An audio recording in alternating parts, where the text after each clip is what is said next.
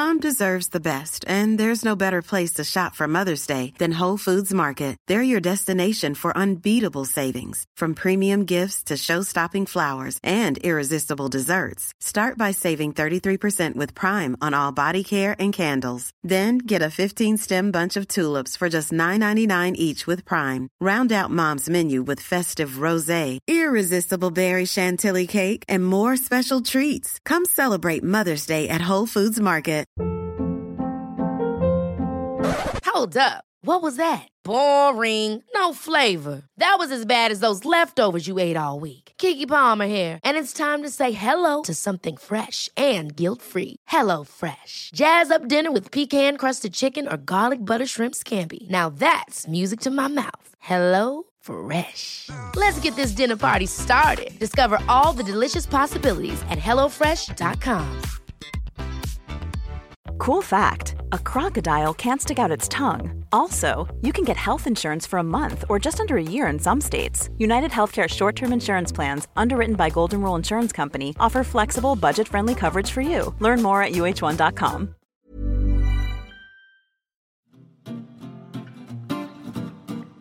It's mentally yours from Ellen and Yvette. Focus on your mental health, you surely won't regret. It's mentally yours. Mentally yours. Mentally yours. Hi everyone, and welcome to Mentally Yours, Metro.co.uk's mental health podcast. At the moment, we're doing things a bit differently because of the epidemic, so we're chatting to experts about ways that we can sort of support our mental health and also find out about how things are going. Today I'm going to be chatting to Dr. Neil Stanley. He's a sleep expert and the author of How to Sleep Well. We're going to be finding out how to get a good night's rest and how to nap like a pro.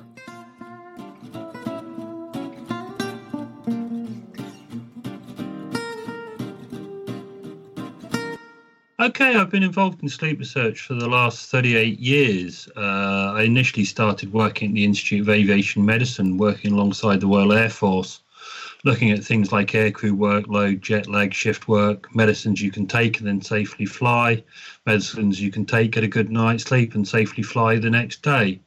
I was involved in that for 10 years. Then I moved to the University of Surrey, where I created and ran the world's largest clinical trials sleep laboratory. So it was a 24-bed unit, mainly looking at the effects of medication on sleep.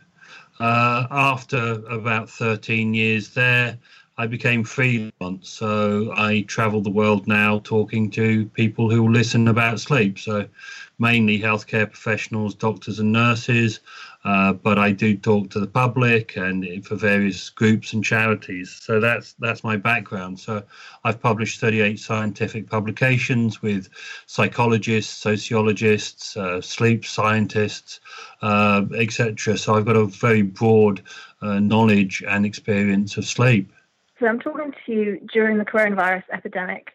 I'm sure a lot of people are struggling with their sleep at the moment. What kind of troubles do you think people will be having? Well, I think the troubles that people are having are sort of threefold, really. One is, of course, it's a time of stress, anxiety, worry for people. And the thing about anxiety is some degree of anxiety is good. It's our body's early warning system. It keeps us alert to threat so we can stay safe. But of course, once that crosses over to a high degree of anxiety or stress, then that's going to keep your body and brain in high alert, and that's going to make getting to sleep vastly more problematical. The second aspect of it is just the lack of rhythm, routine in our lives. We don't have to get up to get the train to go to work. We don't have to commute home from work and therefore only eat our dinner when we've got at home. So that lack of structure and routine, our bodies crave routine, but that lack may be affecting our sleep. And finally, just the factor that we're locked down, the fact that we can't go out, we may be snacking rather than eating proper meals, we're not necessarily getting access to a sufficient amount of bright light, of sunlight, to keep us awake, and we're drifting maybe. But we also can see this from another side, that actually this time of lockdown is actually maybe a good time to develop healthy habits, to actually go to bed when you're sleepy, because you can, and wake up after you've had the right amount of sleep for you, and wake up naturally without an alarm clock, because you don't have that commute into work or into school. And if your home office is just 3 feet away from your bed, then why not try and develop those healthy habits? And for parents, spend that time with your children, in inducing a good, healthy sleep pattern. So it's not all bad, this lockdown, or not necessarily. What about people who are finding it difficult just getting to sleep at all these days because of the stress of the news, or just generally what's going on around them? Well, this is the big problem. I mean, essentially, the absolute prerequisite for getting a good night's sleep or falling asleep is you have to have a quiet mind. If your mind is worried, racing, stressed, you won't get to sleep. So the biggest cause of sleep problems, even before the pandemic, was stress, was worry, because people have forgotten how to relax, how to wind down of an evening. I mean, most people's bedtime routine is to switch the TV off, have a pee, brush their teeth, and to flop into bed, rather expecting sleep to happen, and it just doesn't. So in order to get a good night's sleep, we need to have a quiet mind. Now, how do you quieten your mind? Well, that's individual. There's no one way of doing it. I mean, personally, I read every night before I go to bed, but that might not work for you. So drinking chamomile tea, doing mindfulness, meditation, doing yoga, or listening to Pink Floyd really loudly. Doesn't matter what you do, as long as you enjoy what you do and you're willing to do it each and every night. But you need to avoid watching the late night news, avoid opening the gas bill or the mortgage bill before you go to bed, and do something nice and calming and relaxing before we go to bed. And I say now maybe is the opportunity to instill that good habit in yourself. That's really interesting that you say you can make it personal like that. Like for instance, you said about sort of listening to Pink Floyd, if that makes you happy. Because I think there's definitely a perception that you have to maybe switch off screens 3 hours beforehand, have a milky drink, have a bath. There's these set things that sort of definitely work. For there's the famous phrase, one man's relaxation is another man's torture. There's no reason to believe that you'll enjoy doing something just because somebody else enjoys doing it. And it is down to being personal. It's whatever helps you. So, if you've never listened to Pink Floyd before, it's not going to help you fall asleep, because you're going to be listening to it and you might not like it. But if Pink Floyd is your favorite band and you've listened to Dark Side of the Moon 1,000 times, then that's going to be the ideal thing for you to fall asleep to. If you don't like having a bath, then don't recommend somebody have a bath. I hate the smell of lavender. So anybody saying, oh, the smell of lavender helps you sleep, no, it doesn't. I'd have to find it and burn it before I could get to sleep. So it's about, as I say, and saying to somebody, you must do this, means that they will try to do it rather than enjoy doing it. This is good for me. I must do it. And that is the complete opposite of what you want to do. So, yes, of course, if you can have a nice, relaxing bath with bubbles and your favorite oils and candles all around the bathtub with your favorite music playing, and you can get out and put on a big fluffy toweling robe and then get into a bed that's been freshly made, of course that's going to help you get a good night's sleep. But that's not for everybody. So it is about finding your own personal way. There are no top 10 tips for getting to sleep. That's not how it works. It's down to you to find what works for you. That's really interesting. And it's also interesting what you said sort of at the very start about the idea about myths around sleep, sort of like the idea that you have to have maybe a certain amount of hours, or there's sort of set rules around it. Is it personal in terms of everybody, in terms of how long they need in terms of sleep? Absolutely. I mean, sleep is to a very great degree genetically determined. And so there's three aspects of that. One is how much sleep you need. The other is your chronotype, whether you're a lark or an owl. And the third is really the time that you need to go to sleep. So if I'll deal with those in order, sleep need is like height. We're all different, and as I say, it's genetically determined. So just as you have short people and tall people, you have some people who can get by with 4 hours sleep and feel perfectly okay on that. At the other extreme, some people need 11 hours to feel at their best. Personally, I need 9.5 hours a night to feel at my best. So 8 hours is an average. It is not an ideal. So the key thing for you is to find out how much sleep you need. And that's very easily determined. The amount of sleep you need is the amount that allows you to feel awake, alert, and focused during the day. So if you're awake, alert, and focused during the day, you've had enough sleep. Don't worry about it. If you feel sleepy during the day, you haven't had enough sleep. And then we come to chronotype. Are you a lark or an owl? Some people, like myself, can wake up easily at 5 o'clock and are absolutely on top form, full of energy, but past 9 o'clock at night, I'm completely useless. Other people, owls, are the opposite. They happily go to bed at 1 o'clock in the morning and would probably want to get up at 10, 11 o'clock in the morning. So that, again, is genetically determined. So if you're a strong night person, you can't train yourself to be a morning person. And from a percentage wise, it's about 25% of people have a strong preference for morning, about 30% have a strong preference for evening, and the rest in the middle don't seem to care much. And then finally, it's about when you want to go to sleep. We all have something called a sleep gate. And essentially, it's about a 10-minute window when if we went to sleep at that point of view, we would get the best possible sleep. Now, it's very difficult to work out when this is, because essentially you need to go into a controlled environment for many days to find it out. But usually, essentially, it's when you feel sleepy. If you go to bed when you feel sleepy, you will have a good night's sleep. So the time you go to bed and the time you wake up is also to a degree genetically determined. So there's not a lot you can do about it. So you can either live in harmony with your sleep, or you can fight your sleep. So if you're a strong evening person, there is no point getting a job as a milkman. And if you're a strong morning person like me, there's no point becoming a casino croupier. It's not going to work. So you need to work out what you are and when you need your sleep, and then to get it each and every night. And as you say, this could be actually quite a positive time for people to find out things like that, as you say, and sort of see what their body wants to naturally do, perhaps. Yeah, absolutely. As I say, most of the things we do during the day and night are determined by societal pressures. As I say, you have to get up to get ready, to get the train, to go to work.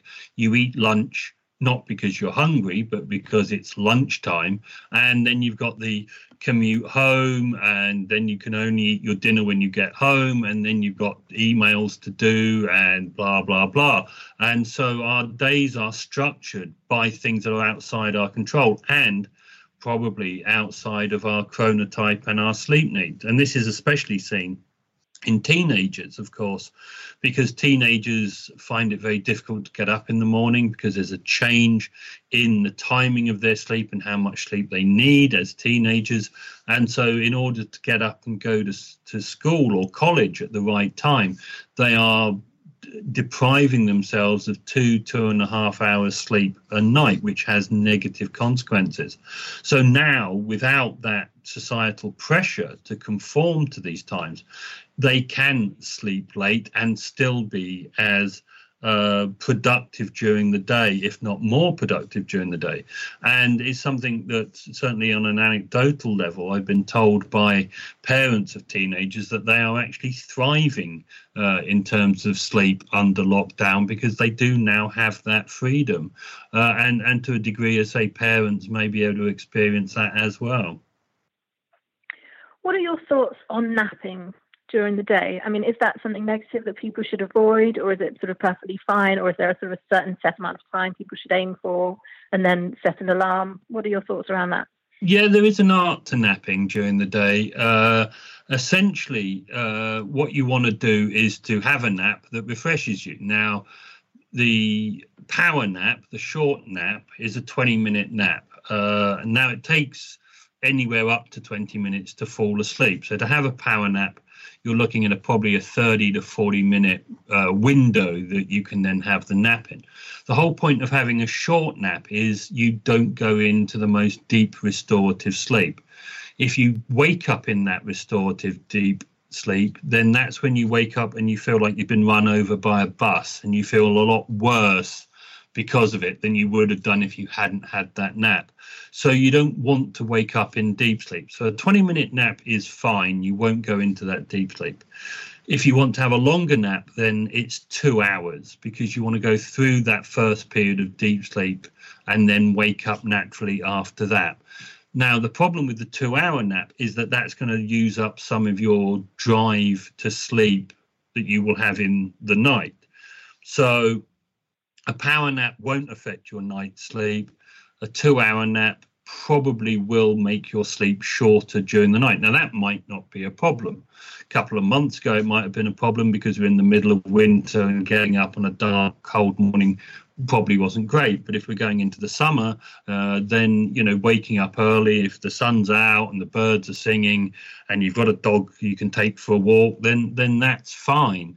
But as I say, if you are finding your sleep is worse because you're napping, then stop napping for 2 weeks. See if your night sleep improves. If it does, stop napping. If it doesn't, then go back to napping. There's no problem if you've got the time. And again, this is something that you can do now in lockdown, because, if you work in an open plan office, you cannot put your head down on the desk for 20 minutes.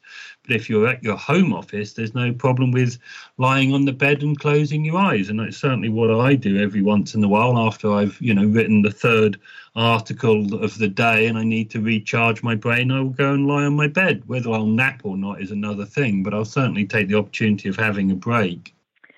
Can we go back a bit to talking about sort of stress and sleep and possibly sleep hygiene? I mean, it seems it's fairly trendy at the moment or recently to talk about sleep hygiene.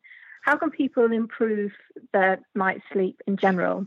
Well, I mean, sleep hygiene has been around for years. It was first developed in the 70s, but it draws on basically advice that we've been giving people for at least 150 years about how to get a good night's sleep.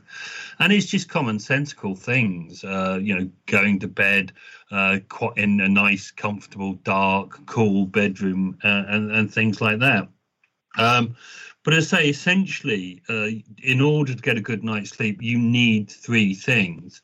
One, as we mentioned earlier, is the quiet mind. Another is a relaxed body. And the third thing is a bedroom conducive to sleep. So within those 3 categories, pretty much every other piece of sleep advice falls under one of those 3 categories. So in terms of your bedroom needs to be dark, quiet, cool, comfortable.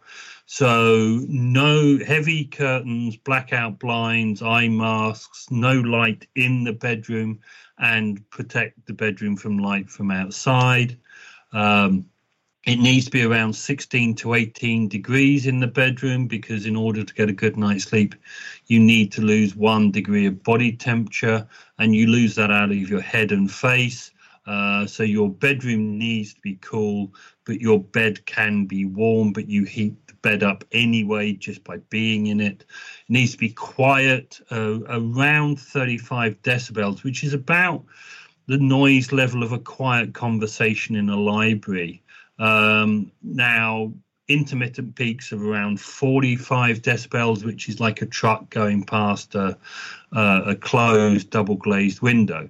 A snorer is around 75 to 95 decibels, so a snorer will definitely affect your sleep. It needs to be comfortable. If you've spent more money on your television than you've spent on your bed, then you really shouldn't be expecting a good night's sleep. So you need to be finding that you've got a comfortable bed. So that's your bedroom.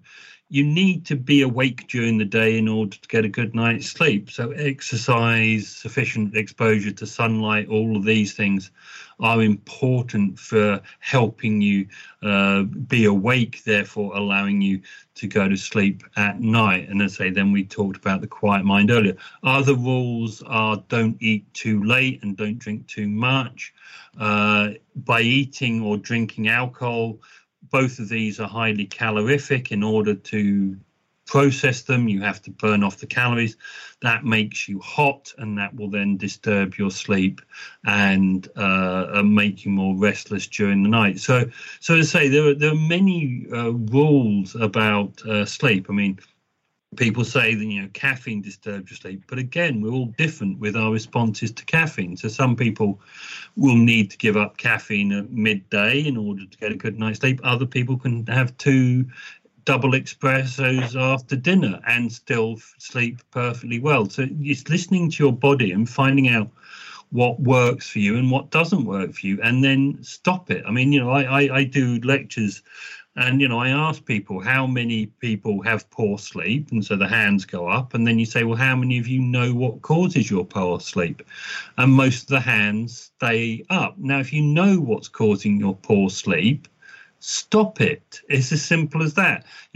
If you're binge watching Netflix, don't. It's just common sense. But people have been seduced by the 24-hour society and streaming services and mobile phones, and they filled their days up. So there's no actual time left for sleep. So one of the most important things you can do is to see sleep as important. The minute you see sleep as important, then you'll start doing the things that you need to do in order to get a good night's sleep.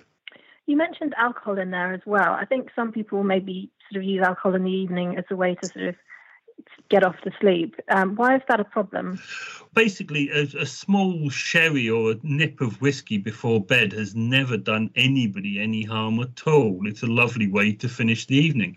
But alcohol has 3 effects on you that are pertinent to sleep. One is that, of course, if you drink too much, you need to go for a pee, and that will wake you up. The other is that it dehydrates you, which means your brain shrinks, and that's why you have that awful headache. But the third thing, which I mentioned earlier, is that it's highly calorific, and so you are burning off those calories, and that will make your sleep more restless and more disturbed. So there are 3 things that alcohol does. So I say, a small sherry, a nightcap has never done anybody any harm. A couple of glasses of wine at dinner has never done anybody any harm. But if you're drinking half a bottle of Tesco's Value Scotch before bed, then of course, you're going to suffer for it. So everything in moderation. But alcohol is a wonderful way of relaxing, but again, in moderation. Could we also talk a bit about lions? What are your thoughts on lions now? Because as you said, mentioning sort of with teenagers, a lot of them are sort of getting to sleep longer as they might have wanted to. But as a sleep expert, is it a good idea if you wake up to then go off back to sleep and have a lion? No. Or is it better to get up? Or is there no hard and fast rule with that? The thing is, if you wake up naturally, that's it. Your body should have had sufficient sleep, and therefore there is no point in needing more sleep. So certainly do not set your snooze alarm. If you're going to use an alarm to wake up, then set the alarm for the last moment that you need to get up and get up. It's far better for you to have consolidated, continuous sleep rather than to have 5-10 minute bouts of sleep. And every time the alarm goes off, it scares you, puts you, massively spikes adrenaline and cortisol, your stress hormones, increases your blood pressure, sets your heart rate going. But the biggest change that most people could make to their sleep is to fix their wake up time each and every day. Now, it doesn't matter what time you pick, but to stick with it. Because your body and brain starts waking up 90 minutes before you actually wake up. it's starting to prepare so you can hit the ground running. Now, if you inform your brain and body as to what time that is, then of course it knows what to do and what time to do it by. And this, of course, is why you can wake up before your alarm goes off. But if you don't tell your body what's happening, then it hasn't got a clue what is happening. And so you will not be able to hit the ground running when you wake up. So as I say, the best thing to do is fix your wake up time 7 days a week, 365 days a year. Now, in an ideal world, you'd of course fix your bedtime, but the world is not ideal, and nighttime is a lot more fun than early mornings. And so it's pointless giving advice that nobody will listen to. But fixing your wake up time is certainly achievable for the vast majority of people. So this is goodbye from Mentally Yours. So go away, enjoy your day, get on with all your chores from Mentally Yours. Mentally Yours. Mentally Yours.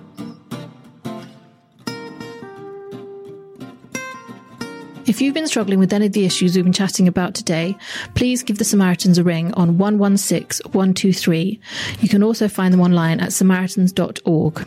You can find us online. We have a Twitter account, which is at MentallyYRS, and you can also join our lovely Facebook group, which is simply called Mentally Yours.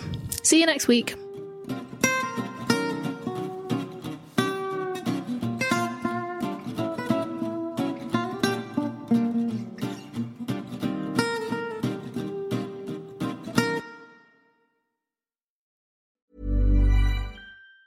Mom deserves the best, and there's no better place to shop for Mother's Day than Whole Foods Market. They're your destination for unbeatable savings, from premium gifts to show-stopping flowers and irresistible desserts. Start by saving 33% with Prime on all body care and candles. Then get a 15-stem bunch of tulips for just $9.99 each with Prime. Round out Mom's menu with festive rosé, irresistible berry chantilly cake, and more special treats. Come celebrate Mother's Day at Whole Foods Market. Imagine the softest sheets you've ever felt. Now imagine them getting even softer over time. That's what you'll feel with Boll & Branch's organic cotton sheets. In a recent customer survey, 96% replied that Boll & Branch sheets get softer with every wash. Start getting your best night's sleep in these sheets that get softer and softer for years to come. Try their sheets with a 30-night guarantee. Plus, get 15% off your first order at bollandbranch.com. Code BUTTERY. Exclusions apply. See site for details. Planning for your next trip? Elevate your travel style with Quince. Quince has all the jet-setting essentials you'll want for your next getaway, like European linen, premium luggage options, buttery soft Italian leather bags, and so much more. And is all priced at 50 to 80% less than similar brands. Plus, Quince only works with factories that use safe and ethical manufacturing practices. Pack your bags with high-quality essentials you'll be wearing for vacations to come with Quince. Go to quince.com/pack for free shipping and 365-day returns.